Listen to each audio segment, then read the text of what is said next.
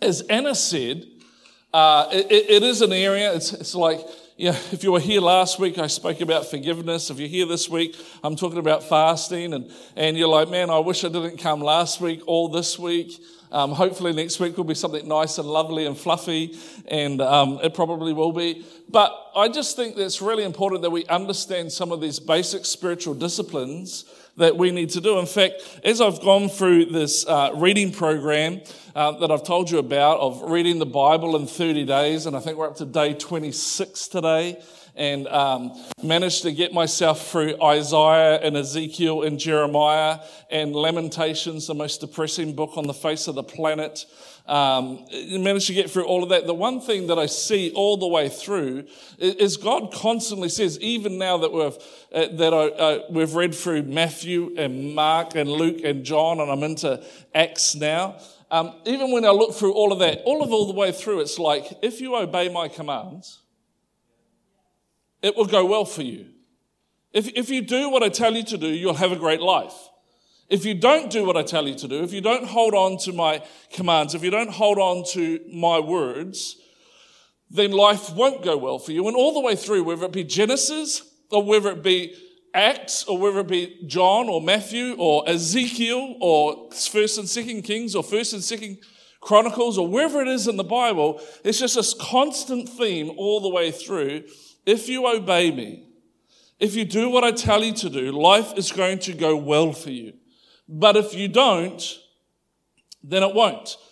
And the thing about that is that to obey God means that I have to hear what he says, some of the principles that he teaches us, and not all of those principles I like, to be honest with you. Example, last week, forgive others as I have forgiven you. No, thank you. I don't want to forgive people that have hurt me. I want them to be punished. I prefer the scripture that says that when you pray for those that persecute you, that God puts hot coals in their laps. I prefer that scripture over forgiving them. How many people are with me this morning? I prefer a whole lot of things in scripture, but this one thing that I've learned is that you can't pick and choose the parts of the Bible that you like. It's not a cafeteria Christianity. It's not a buffet Christianity where you can pick the bits and pieces that you like, because then you have an unbalanced diet and then you have an unbalanced life. And so many people, I think sometimes when they talk to me, they're like, I don't understand why things aren't going well for me, or this is happening or that is happening. And when you look at their world, there's an unbalanced diet when it comes to living their spiritual disciplines. And so fasting and prayer is one of our spiritual disciplines that God has given us. And when we understand that God is a good God, and he's not trying to punish us, but he's trying to help us, no matter how hard we may find it, when we come from the perspective and the position of understanding that God's intentions are always for our good, then fasting is not something to be feared, but fasting is something to be valued. And it says this, as Anna said earlier, in Matthew 6:16, Jesus said to them, when you fast. Not if you fast, not, hey, here's a really good idea, not like when Trinity wants a cup of tea and we're sitting in the lounge and she says things like, I thought you might like to make me a cup of tea.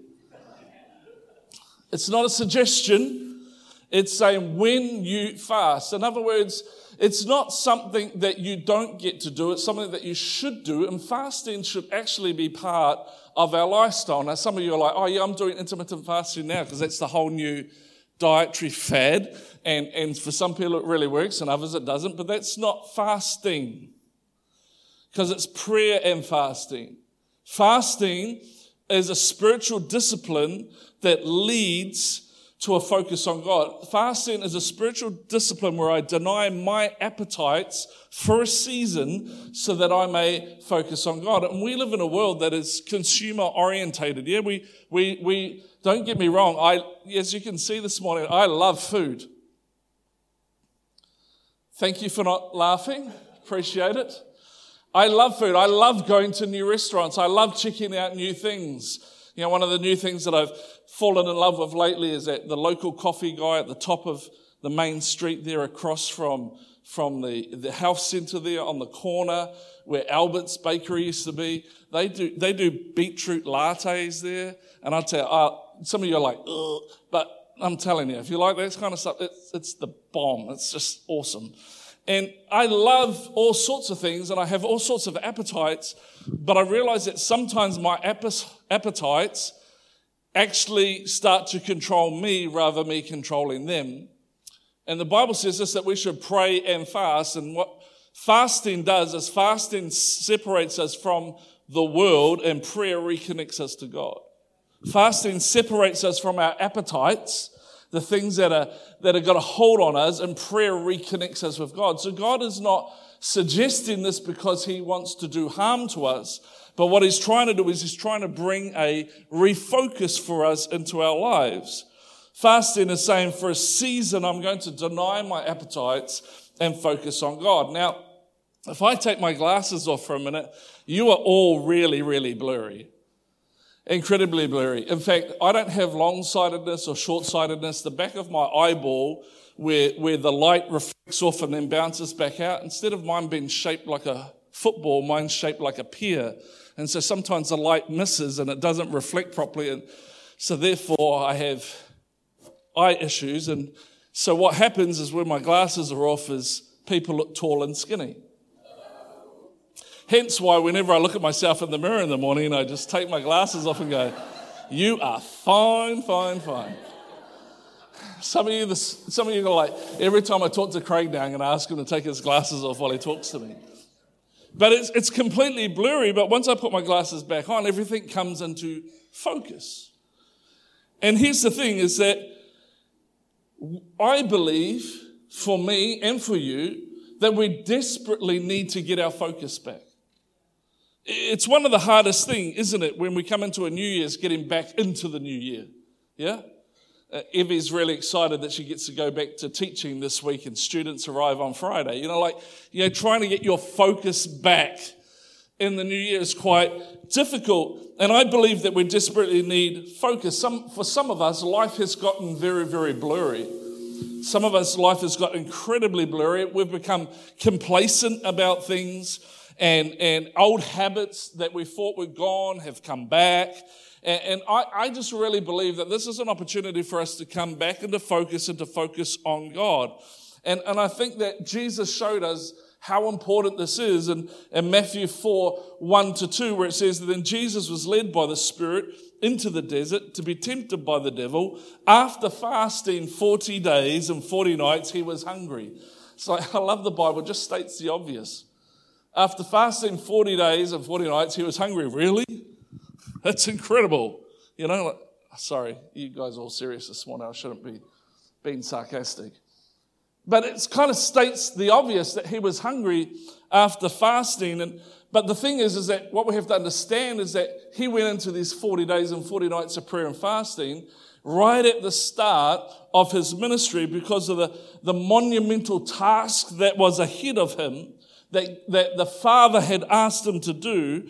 And so the first thing that he did is that he fasted and he prayed for 40 days and 40 nights because he knew he was about to step into something that was very significant. He was hungry because fasting leads to hunger, but fasting doesn't just lead to a physical hunger. Fasting actually leads to a spiritual hunger, and Christ's spiritual hunger started way before he started fasting. In fact, it talks about him in Isaiah 61 where it says, he has sent me, that is Jesus, to bind up the brokenhearted, to proclaim freedom to the captives, to release from darkness for the prisoners. So when he came to earth as the Son of God to be sacrificed on the cross, he came hungry. But he came hungry for changed lives. He came hungry for people to be set free. He became hungry for those that are wounded to be healed. He became hungry for that. And he was hungry spiritually for that to happen in your life and my life and the lives of those around him way before he was hungry from fasting. But he understood something, that before he embarked on this monumental journey that he needed to embark on, he needed to set aside himself for a season and get himself focused. Spiritual hunger always leads to fasting because fasting connects us to God in such a way that nothing else does. And when we're hungry for the things of God, fasting will allow us to get that spiritual hunger. And Jesus hungered for changed lives. That's why he fasted, because he wanted to see lives changed.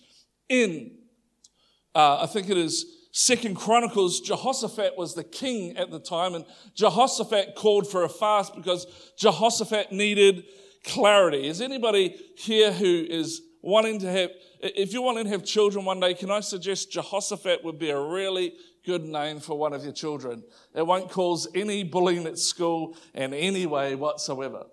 But Jehoshaphat was king at the time, and they were surrounded by a ton of different armies. They were under attack. They were surrounded by a whole lot of different armies, and he just had no idea what it was he was going to do. He was confused. He didn't know whether to attack, whether to defend, whether to go left, whether to go right.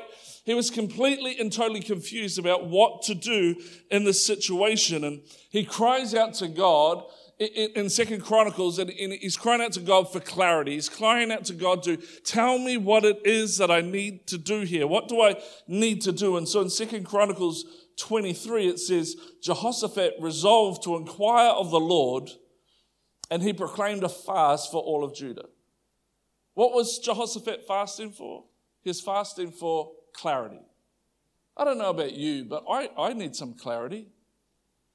Yeah?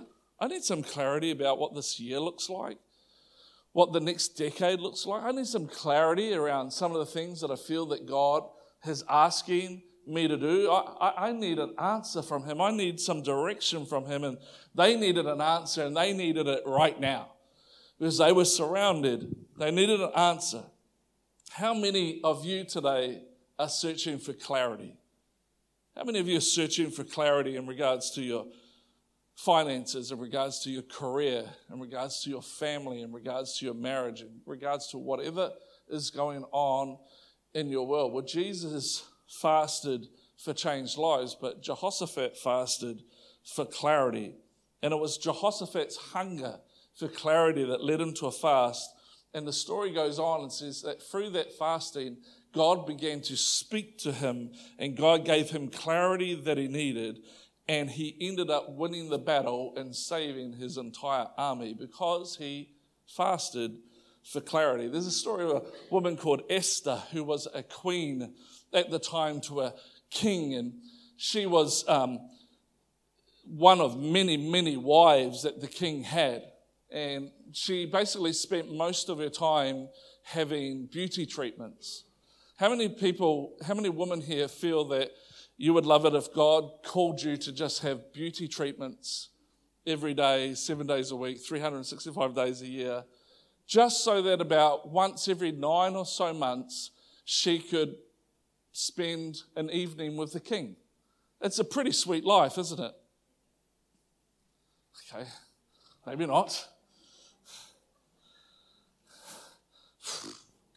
Depends what the king's like, I suppose. But here's the thing, she can't just approach the king however she wishes. In fact, the scripture says that if she walked into his presence without him asking her to be in his presence, he would have her beheaded right there in that moment. So maybe it wasn't such a cruisy life after all. But she did have this family member whose name was Mordecai. And Mordecai comes to her and he says, hey, I just found out something. I just found out that I'm going to be killed. And bigger than that, not only am I going to be killed, but there's this guy who wants to actually kill all of the Jews. He wants to destroy the Jews. He wants to kill all the Israelites. He wants them all dead. And Esther, you're going to have to go and talk to the king about this, because you have the king's ear. And she's like, man, I can't just walk into his presence. He might kill me. I have to be invited into it. And one of the great lines that Mordecai says to her is, Esther, you were born for such a time as this. And so Esther is in this moment where she's paralyzed with fear, because what if I walk in there and I'm beheaded? What if this happens? What if that? She's paralyzed in this moment where she wants to help Mordecai and she wants to help the Israelites, but she has this absolute fear that if I step into the king's presence, then I'm going to die. And so she says to him in chapter 4, verse 16, she says, "Go gather all the Jews who are in Susa and fast for me. Do not eat or drink for 3 days, night or day. I and my maids will fast as you do." So why did Esther fast? Esther fasted because she needed courage. She needed courage to step into the king's presence. She was desperately in need of courage to be able to go in and put her life at risk to save the lives of many. I don't know about you, but how many of you are gripped by some fear in some situations? How many of you need courage to have that conversation that you've been avoiding for a long time? How many of you need that courage to sit down and have a discussion about where your marriage is at and do it in such a way that doesn't destroy your marriage but actually enhances your marriage? How many of you need the courage to sit down with your kids and say, "Hey, I have some concerns about the direction that your life is heading in"? How many of us need courage to be able to change jobs because you feel like God wants you to step into a new direction? Or how many of us need courage, but we've been gripped by fear that what if that happens, or what if this happens, and how many of you need courage because you know that God's been pulling on your heartstrings about doing something for Him this year, maybe running a connect group or whatever it is it might be, and you're just gripped with fear around what that would look like, and what if nobody comes, and what if people hate it, and what if people don't like my cooking, and what if they don't like my baking, or whatever it is that you're going to dish up when they come. And so we're just paralyzed by this fear. Well, Esther fasted for courage. Courage to step into what God has asked her to do. And unfortunately, we live in a culture, we live in a world in which our world is paralyzed in fear. Anxiety in our world today is higher than it's been any other time. People are paralyzed with fear. And so Esther had a hunger for courage, and the hunger for courage drove her to fast. And as the story goes on, if you've ever read it, God comes to her rescue, and the only person that gets destroyed is the person that wanted to destroy them. You know, there's another story of a prophet called Joel, and Joel hungered for a breakthrough. And Joel was the prophet to the kingdom of Judah at the time when this happened. And he's been saying to them, "Guys, you need to listen. Kings, you need to listen. You got some major sin issues that are going on right now, and you need to change them, and you need to repent, because if you don't, things aren't going to go well for you." And he's trying to encourage them to get back into relationship with God. And he says in chapter 1, he says, "Declare a holy fast. Summon the elders and all who live in the land of the house of the Lord your God, and cry out to the Lord." He's basically saying, if the nation of Judah wants to finally see a breakthrough, we need to declare this holy fast, because we're really going in a wrong direction. And some of you, and including me, in some areas of our lives that we've been struggling with for so long, we need to declare a holy fast on those things. You may have some issues that you've been dealing with for years and years and years, and you're dealing with the same issue now that you dealt with in 2019, and nothing seems to be shifting. Maybe it's an addiction to alcohol, maybe it's an addiction to drugs, maybe it's an addiction to food, maybe it's addiction to all sorts of things, and you're like, "Man, it's just not shifting, it's just not changing, it's not moving." The list could go on and on and on, but you desperately need a breakthrough in your world. You desperately need a breakthrough, just like Judah needed a breakthrough because they were heading in such a wrong direction. And it was Joel's hunger for breakthrough for the nation of Judah. It was Joel's hunger for them to break through and see that sin destroyed so that they could live for God that drove him to declare and ask the elders to help him lead a holy fast for that nation. And I suppose the question for you and I this morning is, what are we hungry for? What are we hungry for? Are you hungry for breakthrough? Are you hungry for courage? Are you hungry for changed lives? What is it that you're hungry? Are you hungry to get out of debt? What are you hungry for? Because my Bible teaches me that when we fast, God responds. And Isaiah, he says this is his response when we fast. It says this, that then your light will shine like the dawn and your wounds will be quickly healed. I don't know about you, but I got some wounds that need to be quickly healed. Your God will walk before you and the glory of the Lord will protect you from behind. Then I will call out and the Lord will answer. You will cry out and he will say, here I am.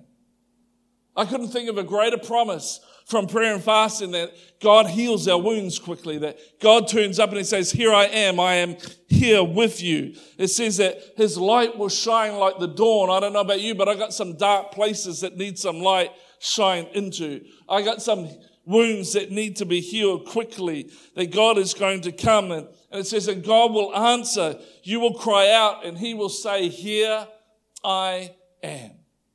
Here I am. Never left you, never forsake you. Some of us are desperately in need of hearing God say, here I am. And I want to invite you over these next 21 days as we start after next Sunday. I want to invite you to come on the journey of fasting together. I want you to come on a fast with us. And when you leave church this morning, we've got some stuff that will help you. This is a thing that we've done 21 days with God. And if you've never fasted before, this is probably a good way for you to do it. Day one, we say fast dinner, read this scripture, pray this prayer.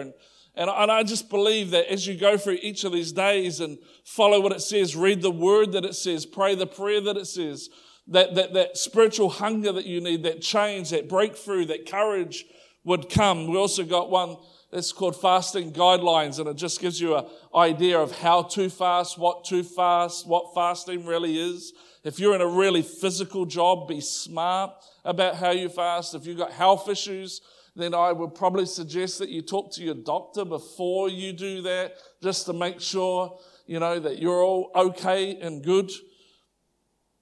But some of us desperately need to hear God say, here I am. So if I'm going to fast, we have a joke in our house. Seth calls it starving for Jesus. I call it fasting. So how do you know whether you're actually just starving for Jesus or whether you're fasting? In other words, how do you know if this is a God-centered fast? How do you know if this is a biblical fast that will lead to spiritual hunger? Because sometimes I think we just fast. And I think that's just starving.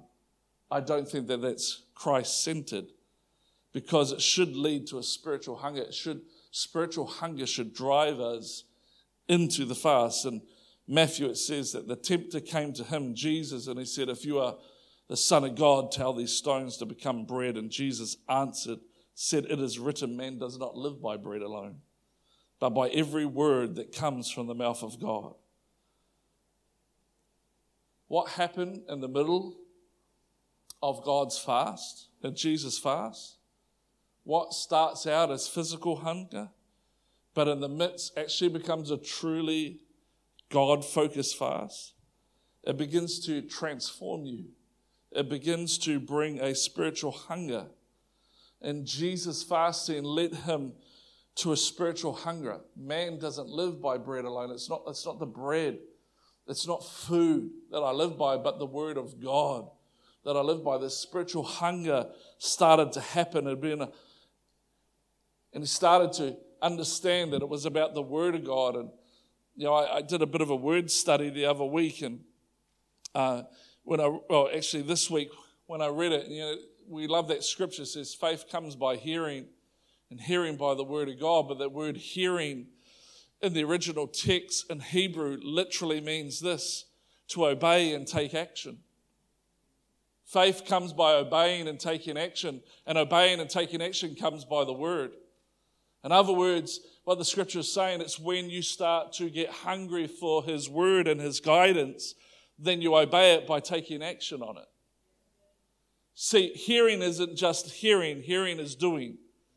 It's stepping out, it's making something happen. And Jesus understood something, that man does not live by bread alone, but by the word of God. And during his fasting, he's like, man, I'm going to obey and I'm going to take action of fasting because it's the word of God I need to live by, not my circumstances. I don't know about you, but maybe it's been a long time since you've had a fresh touch from God, a long time since you felt his intimacy, a long time since you've really felt like he was alive on the inside of you. And I think the mistake that all of us make, including myself from times, is that we can get so much knowledge about who he is. But I want you to forget knowledge, because without passion and intimacy, your knowledge is pointless. Without passion and intimacy, the knowledge is pointless. I can know everything about Trinity, but if there's not passion and intimacy in our marriage won't last. Come on, there's got to be an intimacy and there's got to be a passion that we add to our knowledge. The word has to shift from our head to our hearts. And prayer and fasting allows that to happen. And I just imagine this week, if we all came together for 21 days and we all did this. We came together as a church and we all fasted and we prayed and we seek his face and we go after his presence. What could happen? What could happen in your world? What could happen in our community? Think about the power of us coming together in unity over this 21 days. The Bible says this in Psalm 133, where there's unity, God commands a blessing. Just imagine what could happen, because it's not about fasting the stuff. It's not about the stuff that you're fasting. It's about connecting to the one and only true living God. It's about reconnecting with him. It's about connecting with our Savior, the one who set us free, the one who delivered us, the one who can heal us, the one that can transform us. It's about seeking his presence. In Matthew 6:33 it says, but seek ye first the kingdom of God and his righteousness, and all these things, all this stuff will be added to you. I just think we've got to shift. We live in a world that says pursue the stuff. But God is saying, no, it's not about my presence. It's about my presence. Are you hearing me? It's not about what he brings. It's about who he is. And the Bible says if we seek first his presence, then all the stuff will be added. But if we pursue the stuff, we'll never have his presence. And what fasting and prayer does is it helps us to disconnect from our appetites and reconnect with him so that he becomes the thing that we seek first. And in seeking him first, all these things are added. And I love this verse because it's kind of saying, hey, stop worrying about the stuff. Don't worry about the gifts. God's in charge of those. He's got this. You just pursue his presence.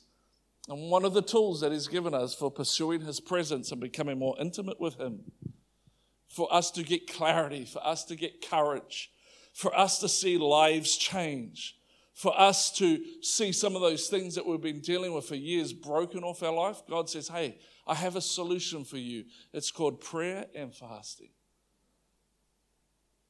And I have people come into my office sometimes and they say, man, I've been struggling with this and this, and it just keeps on coming round and round. It's like, it's like that song, she'll be coming around the mountain when she comes. It just keeps coming around and around and around, and I never seem to be able to get past this, to move through this. And I'll say to them, have you ever fasted and prayed? The answer is always never. Or it's always, I can't. Let me just say something to you this morning. Scientifically, you will not die if you miss a meal. It may feel like you're dying, but you won't die. You can go 40 days without food, 3 days without water. But what I suggest to you is you can't go 24 hours without his presence. I just think we've got to shift focus this year, all of us, including myself, and understand that what we do in this life sets us up for eternity. I think too much of our world is driven by what happens in this life rather than in the life to come. Scripture says this, that this life that we live in now is like a fleeting moment. It's like It's like a match that is lit and then it's blown out. But the crazy thing about God is this, is what we do in this short span of life actually decides the eternity of our lives. And too many of us are pursuing this part of our lives without an understanding that what we do here affects all of this. And I'm not saying that you shouldn't have a great career, and I'm not saying that you shouldn't go to university and do all those sorts of things. But I will say this to you, that when you get to heaven, your doctor's degree ain't going to help you.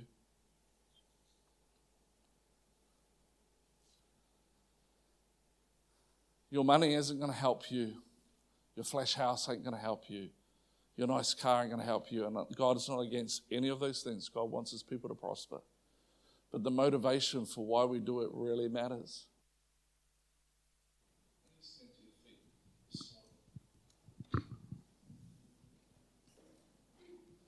Here's the thing. I just want you to close your eyes just for a moment. And I'm not actually going to ask you to do anything. I'm not going to ask you to put up your hand or anything like that at all. I want you to take a moment with God.